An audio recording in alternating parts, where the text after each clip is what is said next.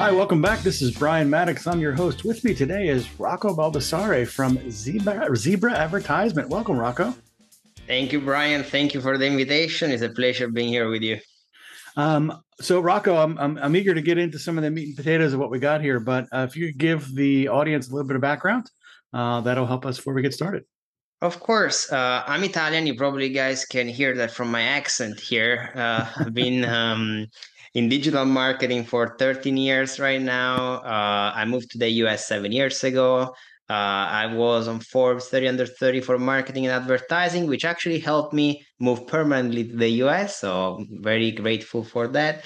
And yeah, I pretty much do marketing day in and day out. That's my life. How so first off, I mean, there's natural questions, right? That 30 under 30 is tremendous. How did the work you're doing in marketing lead to that achievement? Well, one of the things that I've always done working in marketing was a little bit of a different approach. I felt that marketers, if they're so good at marketing, why don't they have their own products, their own companies? So with time, I start getting small investments in other firms, and I use my marketing skills to grow them, right? So I created quite of a unique business model for the marketing niche where I use marketing also to grow my own businesses. And I guess Forbes saw that as a differentiator. And with the results I've generated, they contacted me to apply for the 30 under 30. And to my surprise, I was able to make the list as number two for 2018. So I guess I used the right approach there. Well, congratulations on that. That's awesome. First and foremost, and then I guess that leads us to the natural next question: where is marketing going? I mean, you've got this achievement under your belt now. You're obviously pushing the boundaries here as a leader. Where do you think it's going, and what are the things that people need to get in front of right now to be successful? So I think that marketing is gonna change and is changing. First things first, we can look at it on our day to day. If you look at Google AdWords, Facebook advertising, Bing advertisement, everything is moving toward automation, which is making most of the marketing positions redundant over time. However, automation doesn't mean that there is no need of marketing people. Where does the need come in? The need comes in from a strategic standpoint. So I think marketers need to become strategists. They need to be the one coming up with the perfect way to make a business work. As part of what I have evolved over time, and my company has evolved, we actually like to think of ourselves like you are hiring a, a part-time CMO or a part-time C-level executives, because we don't look at marketing from the standpoint of you need a lead or you need a sale. We look at marketing as in this is your organization. Let's make sure every piece of the organization is working properly. Because if you generate the traffic, but there is some broken component, you're not going to be able to have a successful marketing campaign, particularly in competitive industries, right? So when we come in from a completely different angle than most companies. We understand the business of the client 100%. Having invested in a lot of companies forced me to have that point of view as well, because now it's not about, oh, you're getting the conversion, but what if that conversion is not converting to a client? You're wasting money, right? So that's where I think marketing is shape shifting to. And I think there is no way it's ever going to go back with all the automations that are happening and that will keep happening. Let's talk about automation for a second. What's kind of happening now, and where do you see that going in the next couple of years? Well, in the next couple of years, to give you a very concrete examples, I think Google is going to get rid of match types for keywords. Everything is going to be broad match, and it's going to decide what to serve based on data you collect. Once you do that, the need for optimization is going to be minimal. So why would a company spend 5 grand a month to hire somebody to manage their AdWords unless they bring something else on the table? So everything is going to move toward quote unquote marketing for dummies, because we need to keep something in mind, guys. The first companies that want for a business to be successful are Google, Facebook, and all the other major platforms out there. Why do they want that? Because unless the clients make money, they are not going to make money with advertising. So they will do everything in their power to make it as easy as possible for any company to make profits. Now, you still are not going to make profits if your business is not set up the right way. That's where the new marketers come in place. But those marketers need far more advanced skills than what's needed today. But it's inevitable that it's going to go there because those major companies, they want to make profits, they want to make money. And that's a natural way to make it easier for clients to make money. That platform automation, essentially Google and the major platforms clawing back the ability to customize and tailor your advertising. That is a good example on the advertising side. What about the marketing side? What about the rest of the marketing sort of environment? How is that expected to change in the next couple of years? We already saw a lot of content with those ChatGPT like kind of tools, right? Where now ChatGPT can give you a good base to start writing articles with, so less need of a writer. Now writers are becoming consultants that optimize and shape shift that content, right? So email marketing is somewhat customized, but we already saw platforms that allow you know to have templates like Klaviyo or Mailchimp. So it kind of moves toward the easiest comparison is probably manufacturing. Manufacturing became so expensive and people moved offshore, right? They went to China.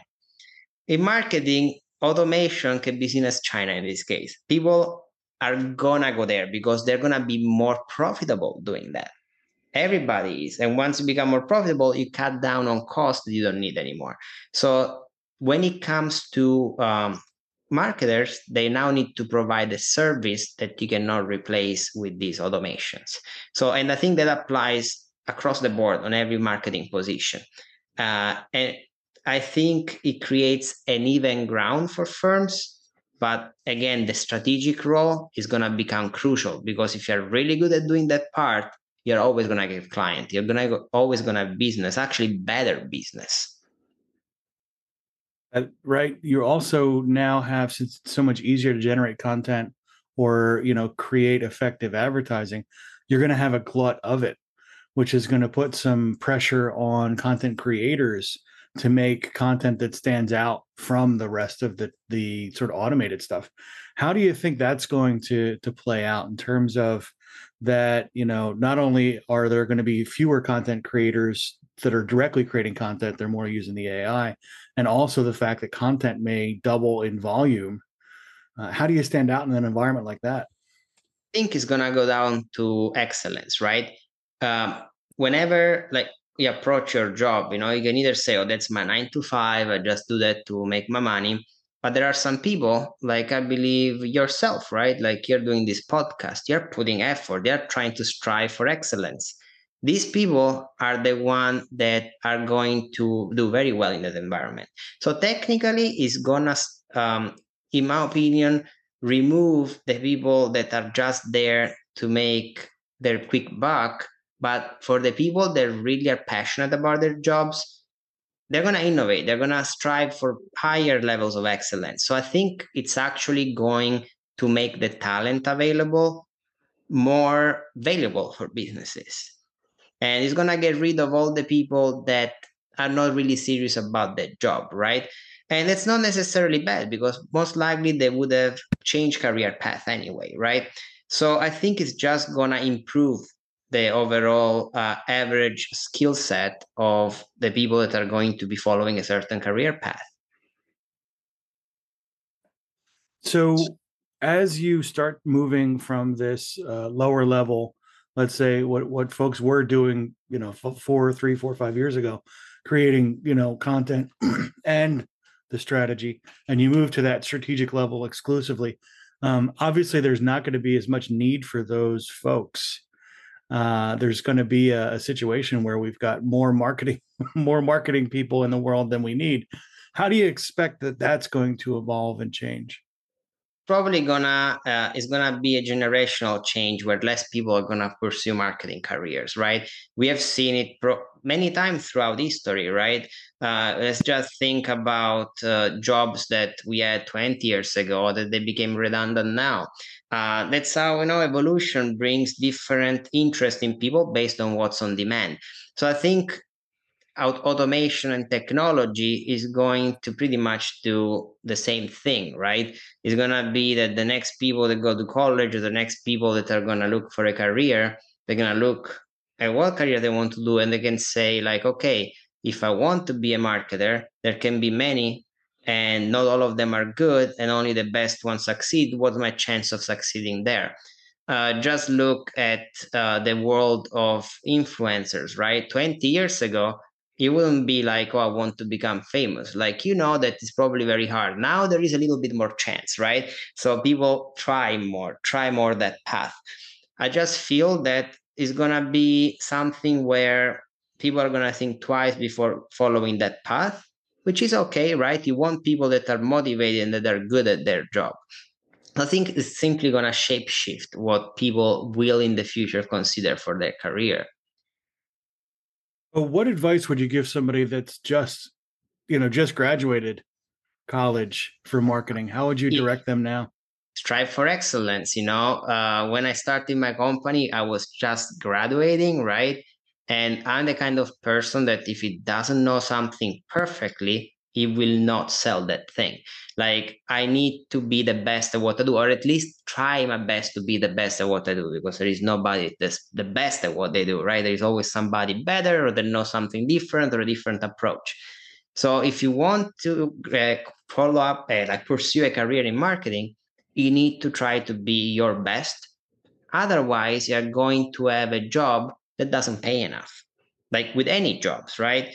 Like, you're gonna be never being promoted, or you're never gonna achieve the results you want. So you always need to try to be your best, particularly in a field that when I started, there was really little tech. So technically, I had to train and update myself. And then GA4 came up. You need to train and update yourself. This is not a career where you can be mediocre, particularly with the changes that are happening. So always strive for the best, and then you're gonna do well. If we can switch gears a little bit, what solutions are working right now that are surprising you in the marketing space?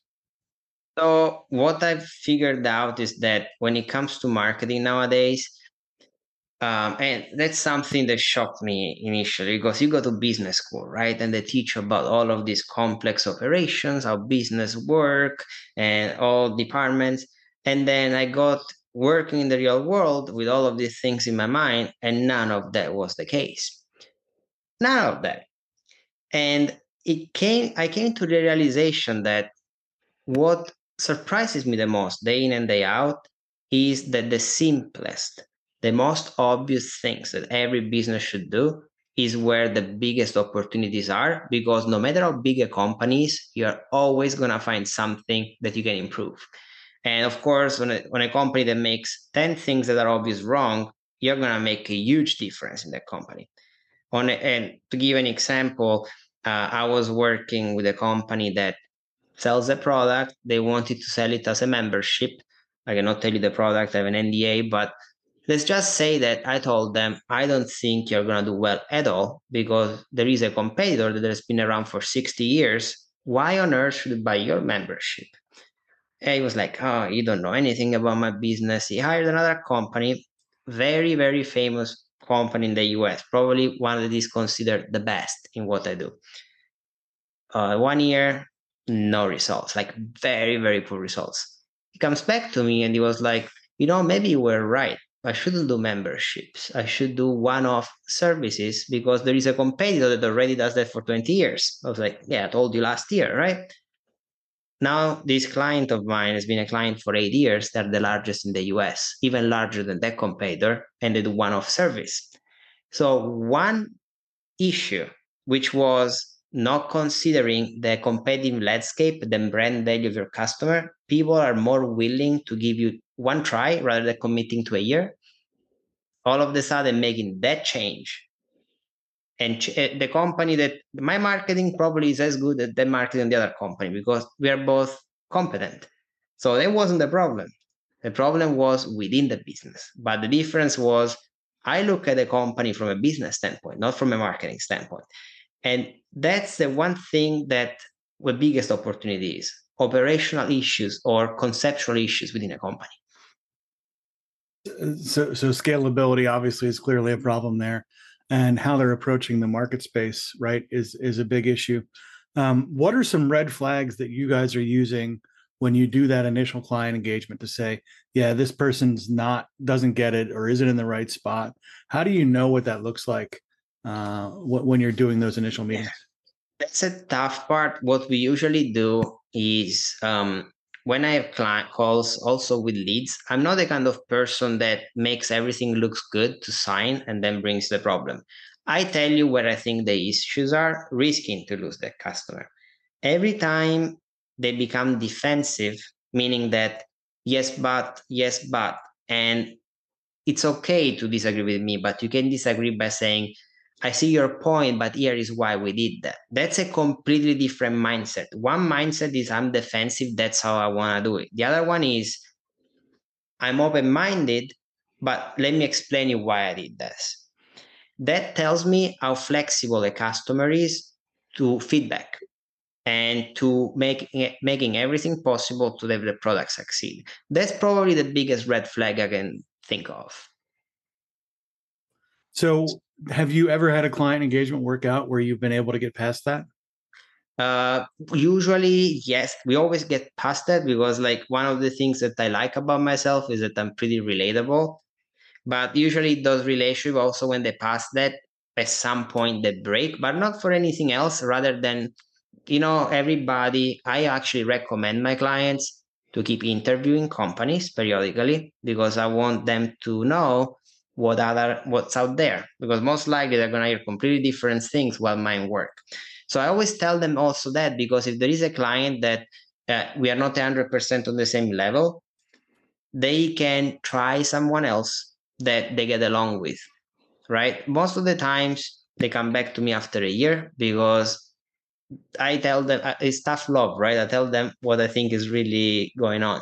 But yes, every company loses clients, and most of the times I lose client is whenever somebody tells me they're willing to change, and then really takes too many hours of work of the developer. So in that case, it doesn't work out. Rocco, it's been outrageously insightful, some of your stuff that you've brought to the table today. How do who's a great sort of referral for you, and how would you recommend that they reach out? If they want to reach out, my LinkedIn is probably the perfect place. They look up my name, my photo is there, because my email is unpronounceable. It's very long, so I'm not gonna spend 25 minutes spelling it out. And literally, like, anybody that has a question that wants to say, okay, I want to scale up my business, or do you think my business can improve? I always jump on calls. I don't charge. And if there is anything that you say, okay, I think we can work together, we can. Otherwise, good advice for you. I'm very easygoing from that standpoint. And in your journey here to the Forbes success and beyond, what are the three biggest things you picked up in your travels so far? So let's just say I lived probably in 15 countries prior to moving to the US. And I picked bit of pieces of everything, right? The most important thing that I learned is you need to learn how to be compassionate, both with your clients and the people that work for you. Reason being that we always forget that we are talking to other human beings. And a client sometimes might be mean to you, but it might be mean because he's a human being, is worried about something, right? So always being compassionate brings you way better results than being aggressive, mean, or anything else. My employees never remember of me raising my voice or being rough to them, because you can give the same exact feedback with this tone of voice rather than being passive aggressive, right? That's for sure number one. As for number two, as probably I mentioned earlier, continuous improvement.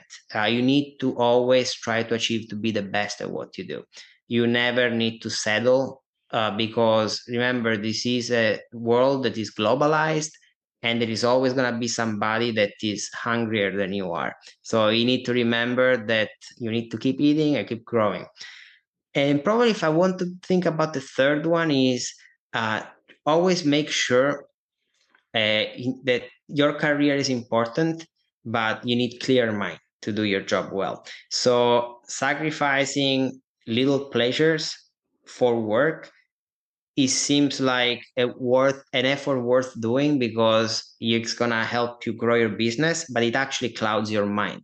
The best ideas come to you when you are having fun or relaxing.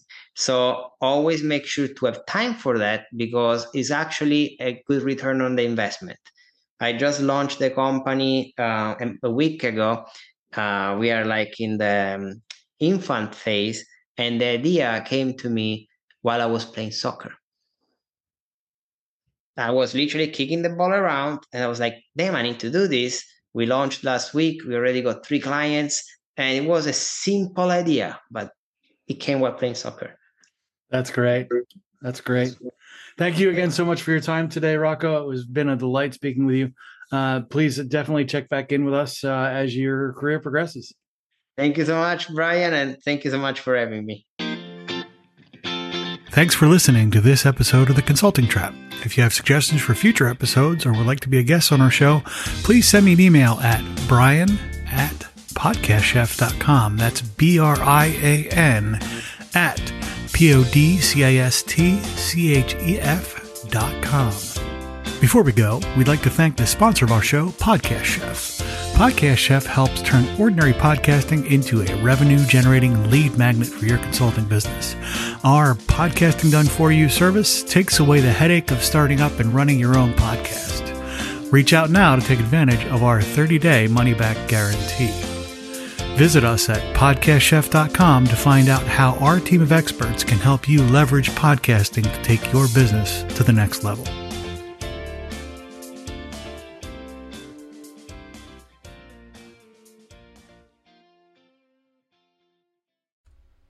Hey, you. Yes, you. It's 2024 and you don't have a podcast yet. Or maybe you do, but you're struggling with it. We will talk to you about that for free.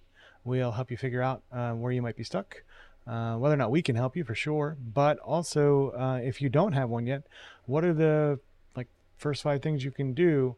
What are some great angles that you can use to make sure that your podcast was sustainable as you start to develop that moving forward? Those consults are free.